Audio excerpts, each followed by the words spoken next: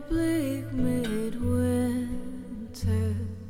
frost and wind made moan. Earth stood hard as... Hi, this is Father John Arnold, and welcome back to Oro Valley Catholic. This week we talk about the baptism of the Lord, and it brings the Christmas season to an end. And what I'm going to ask you to consider as you listen to this podcast is the connection between the baptism of the Lord and his crucifixion, because the early church saw it. You know, the liturgical cycle is supposed to invite us to enter in a worshiping way into the story of Christ Jesus. So if you remember in Advent, Advent is all about prophecy. The second and the third weeks of Advent, we talk about John the Baptist. Those are the readings from the gospel during those second and third weeks of Advent. In the fourth week, we turn to the story of Mary, Joseph, and Jesus, the Holy Family. But that the idea of Advent is it's about prophecy and fulfillment. Prophets are people who speak for God. They're not fortune tellers. They're not going to say, bet on this team to win. That's not what a prophet is. A prophet always speaks for God. Fulfillment is the story of the incarnation, how God comes to dwell amongst his people. And think of all the ways that the Christmas season, following on the heels of Advent, talks about how God dwells amongst his people. In the Feast of the Nativity, God dwells amongst his people because he's born like you and I are. In the Holy Family, which is the feast right after Christmas, God is part of a family. God's not this isolated deity. God is part of this human reality. God is part of our families. That's why Luke and Matthew spend so much time to talk about the genealogies of Jesus. And if you paid attention to daily Mass, you would see that we celebrated the feasts of martyrs. We celebrated St. Stephen, the first martyr. Not really the first. The Holy Innocents are the first martyrs, according to the Gospel. And that's the feast right after the Holy Family. We remember the feast of St. Thomas of Becket, who was killed in Christmas time back in the 13th century. Martyrs whose witness of blood is tied to their baptism. Then last week, the Epiphany, which is the story of the incarnation, the Holy Family, going out beyond simply an isolated human being in a small family, but's revealed to the world with the story of the Magi who were brought by a combination of a star, their use of their gift of reason, and then the scriptures, and again the Old Testament, especially the book of the prophet Micah, that even in the Christmas season, prophecy and fulfillment is there in all of the feasts. And so now we come to the baptism of the Lord. John the Baptist baptized with a baptism for the forgiveness of sins. But he said something more was coming, and he refers to that, someone mightier than I. So as we turn to the story of the gospel in Mark and the Christology, the understanding who Jesus is present in this small pericope, we remember that we think that being baptized, we enter into a different world. We enter into God's world, that we're justified through our baptism. And then our lives, we're called to live that justified existence out as we, in St. Paul's words, still try to fill up in our lives what is lacking in the sufferings of Christ. There's a mysterious saying. And so let's turn to the gospel now. Heaven and earth shall flee away when he comes to reign in the bleak midwinter. So the Gospel of Mark is a pretty simple story. Jesus comes to be baptized, the heavens open, the Holy Spirit, like a dove, comes down on him. We all know the story. It's just so compressed, but boy, there's a lot to it. First, think about it also as set up by prophecy in the Old Testament. So the first reading from Isaiah chapter 42 says, I, the Lord, have called you for the victory of justice. I have grasped you by the hand. I have formed you and set you as a covenant of the people, a light for the nations, to open the eyes of the blind, to bring out prisoners from confinement, and from the dungeon those who live in darkness. It's that mention of covenant, right? Because it goes back to the Mosaic covenant that was made at Mount Sinai, that Jesus will say in the story of the Last Supper later in the Gospel of Mark, which we hear every time we go to Mass. My blood shed for the new covenant. And so it's this covenant is part of all the events of his life. It's not simply this one action in the Last Supper. When we're talking about covenant, this relationship between us and God, which St. John in his gospel said is a marriage relationship between God and his people. It's a covenant, which is something deeply more personal than a contract. And then the second part of Isaiah is that he's setting this person who the prophet is talking to as a light for the nations. St. John says Jesus is the light of the world. He opens the eyes of the blind. Jesus' work, he heals the blind. He brings prisoners out of confinement. He frees people from possession by evil in the dungeon of darkness. And so those are all the powers of somebody mightier than merely a prophet, mightier than a Messiah that would just restore the temple, or a Messiah who was a military victor. Here's what John the Baptist said in the gospel today in Mark chapter 1. One mightier than I is coming after me. I'm not worthy to stoop and loosen the thongs of his sandals. I've baptized you with water. He will baptize you with the Holy Spirit. You know, he didn't use the word Christos. He didn't say the Christ was coming. That's the translation from the Greek translation for the Hebrew word Messiah. He did not use the word Messiah. He said someone mightier than I, someone who could perform all of these works. And so let's just parse through this a little bit. So first of all, it's said that when Jesus was baptized, it says, on coming up out of the water, this is at the end of the reading today, he saw the heavens being torn open and the Spirit like a dove descending upon him. And a voice came from the heavens. You're my beloved Son. With you I am well pleased. So let's look at two parts of that. The heavens opening and the voice that says he's my beloved Son. In that first chapter, the Greek word that's used to describe that the heavens are opened is the Greek word schizo. And schizo means to be torn open. And so, for instance, you could have translated this verse that the heavens were ripped open, they were torn open.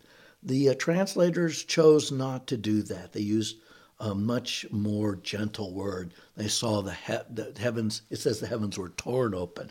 But it's this tearing motion that's really important in this pericope. You know, that word schizo is used in one other place in the Gospel of Mark, and it's in chapter 15. And Jesus is hanging on his cross. And it says, Jesus gave a loud cry and breathed his last, and the veil of the sanctuary was torn in two from top to bottom. Well, tearing of the heavens, tearing of the veil in the sanctuary that allowed entrance into the Holy of Holies. This is one of the ways in its use of language that the Gospel of Mark ties baptism together with crucifixion. But there's a second one, because I don't want you to think I'm exaggerating this. So you go back to the reading for today, and it says that when the heavens were torn open and the Spirit descended like a dove, it then said, quote, you're my beloved Son, with you I am well pleased, end quote, the voice of the Father.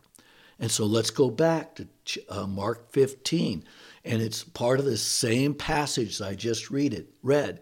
This is the part about the crucifixion. So when Jesus breathes his last and the veil of the sanctuary is torn from top to bottom, the very next sentence is, when the centurion who stood facing him saw how he breathed his last, he said, "Truly this man was the Son of God." Another connection between the baptized, the voice of the Father saying, "This is my beloved Son." Now the voice of a Roman centurion saying, "This is the beloved Son." You know, if you think about it historically, baptism started with the Jewish people. John the Baptist baptized Jewish people. Later in the Gospel of John, where it talks about baptism, again, Jesus is baptizing Jewish people because his mission is to the Jewish people. Salvation comes from the Jews. But what the Gospel of Mark wants to tie together is in the beginning, this baptism of repentance, which is this Jewish ritual. By the end of the Gospel of Mark, with the centurion recognizing the sonship of Jesus, this same preaching has now gone out to the whole world. You know, it's interesting in the Son of God language that there is this connection in the middle of the Gospel of Mark between Son of God language in the baptism, Son of God language in the crucifixion, the heavens torn open in the baptism, the veil of the temple torn open in the crucifixion. But it's right in chapter 10, pretty much in the middle of Mark. There's this story we'll remember really well. And this story starts in 10:35, I guess. Then James and John, the sons of Zebedee, came to him and said to him, "Teacher, we want you to do for us whatever we ask of you." And he replied, "What do you wish me to do for you?" And they answered him, "Grant that in your glory we may sit one at your right and the other at your left." Jesus said to them, "Do you not know what you are asking? Can you drink the cup that I drink, or be baptized with the baptism with which I am baptized?" They said to him, "We can." And Jesus said to him, "The cup that I drink you will drink, and with the baptism with which I am baptized you will both be baptized." They were both martyred. "But to sit at my right or at my left is not mine to give, but is for those whom it has been prepared." And it's interesting that in the crucifixion, it's two thieves on either side of him. That's the place that was prepared for sinners on either side of him in the crucifixion. And so this baptism is to take your place with the sinners like Jesus took his place with the sinners. It's to become a child of God. It's to recognize the sonship of Jesus. And so in this Gospel of Mark is this high Christology about the nature of the Son, the nature of the incarnation, how it is that you and I enter into the incarnation through our baptism, and ultimately through the gift of the Spirit and our sharing in the communion at Mass. But I'd like to pull this all together because in the second reading from the Acts of the Apostles is how all of this went out to the Gentiles. And so in conclusion, I'd like to turn to what it means to be baptized.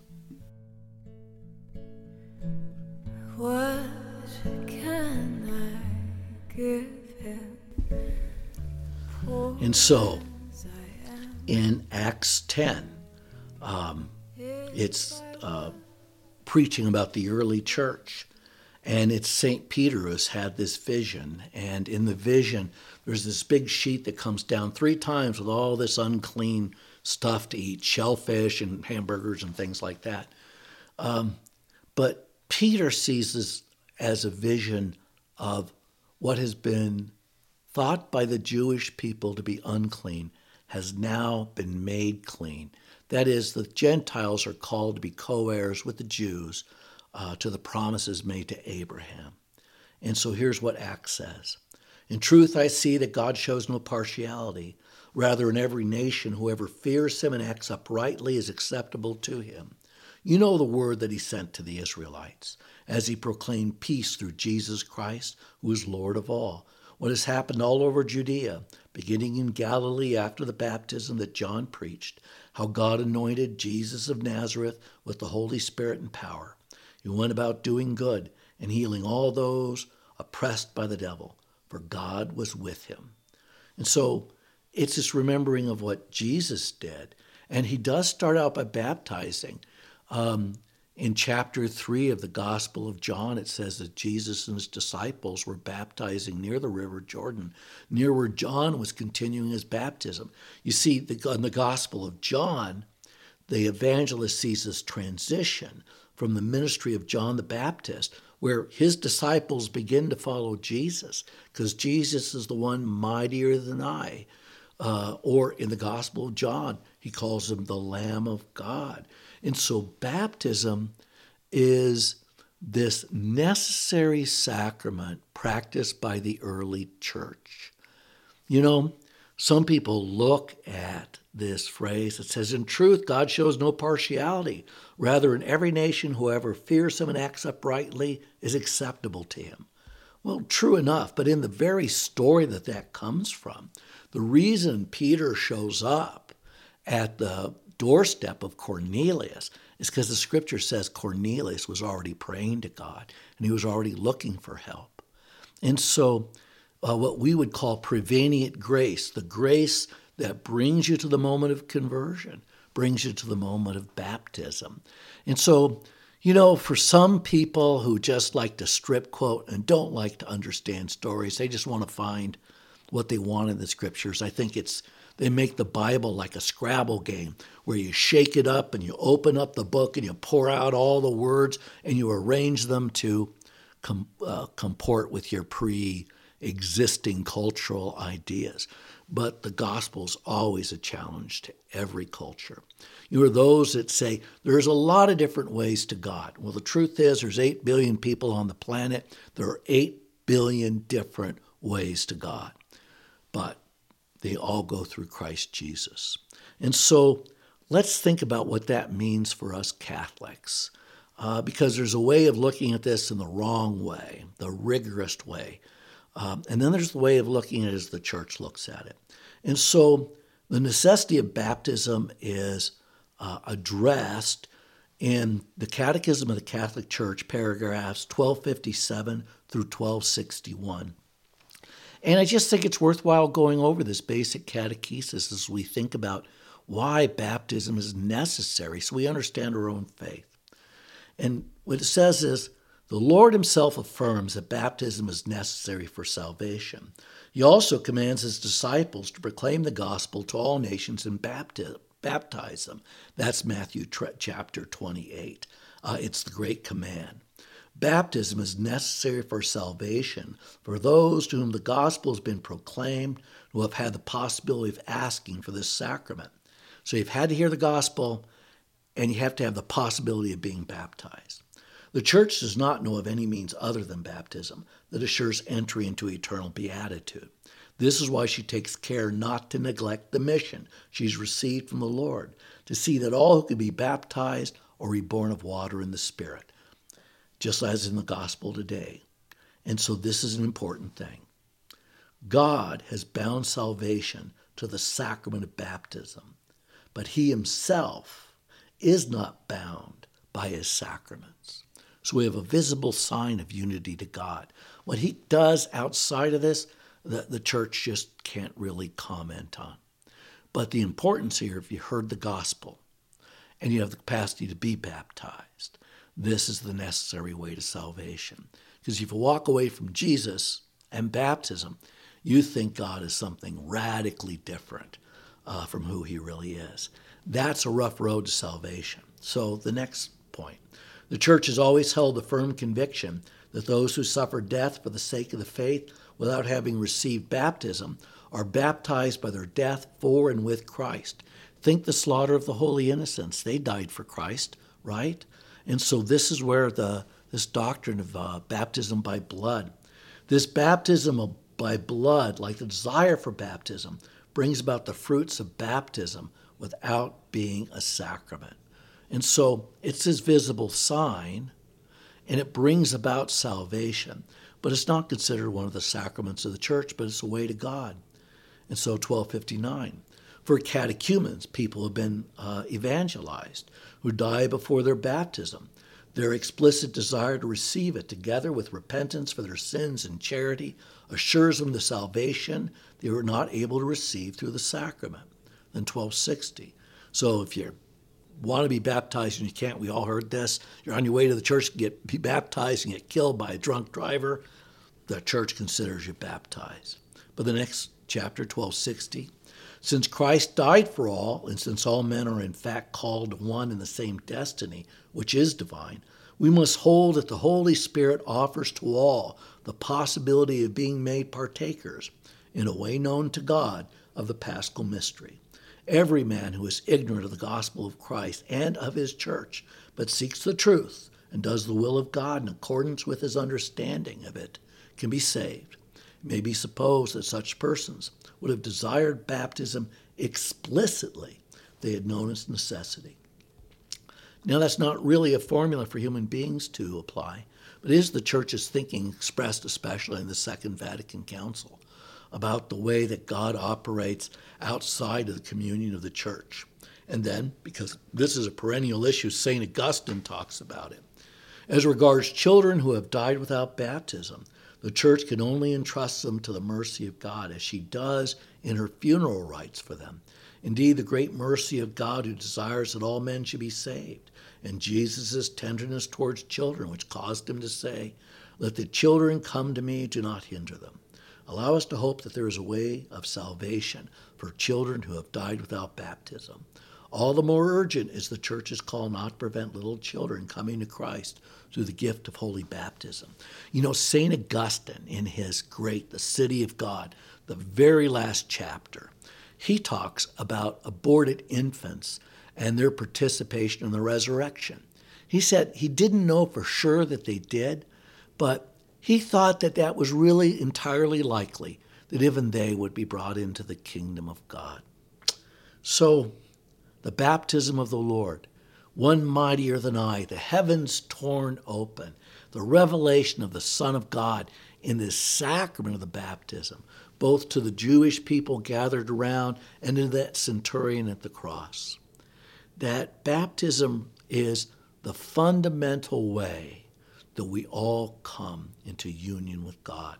It is what the Church is. That's for Catholics. Communion is this communion with the Holy Father. But being part of the Church is all the baptized, even for those Christians who disagree with us on the meanings of Scripture and the necessity of these sacraments for salvation. How does this all come together at the end? Hey, when God tells me, I'll tell you. You'll be the first to know. I think that the key takeaway from these scriptures is the importance of baptism and its necessity for salvation, because Jesus says, go out and do this. Jesus himself oversaw or actually did baptisms, although the Gospel of John isn't exactly clear as to whether he did it. But he said he was baptizing with his disciples there along the banks of the Jordan.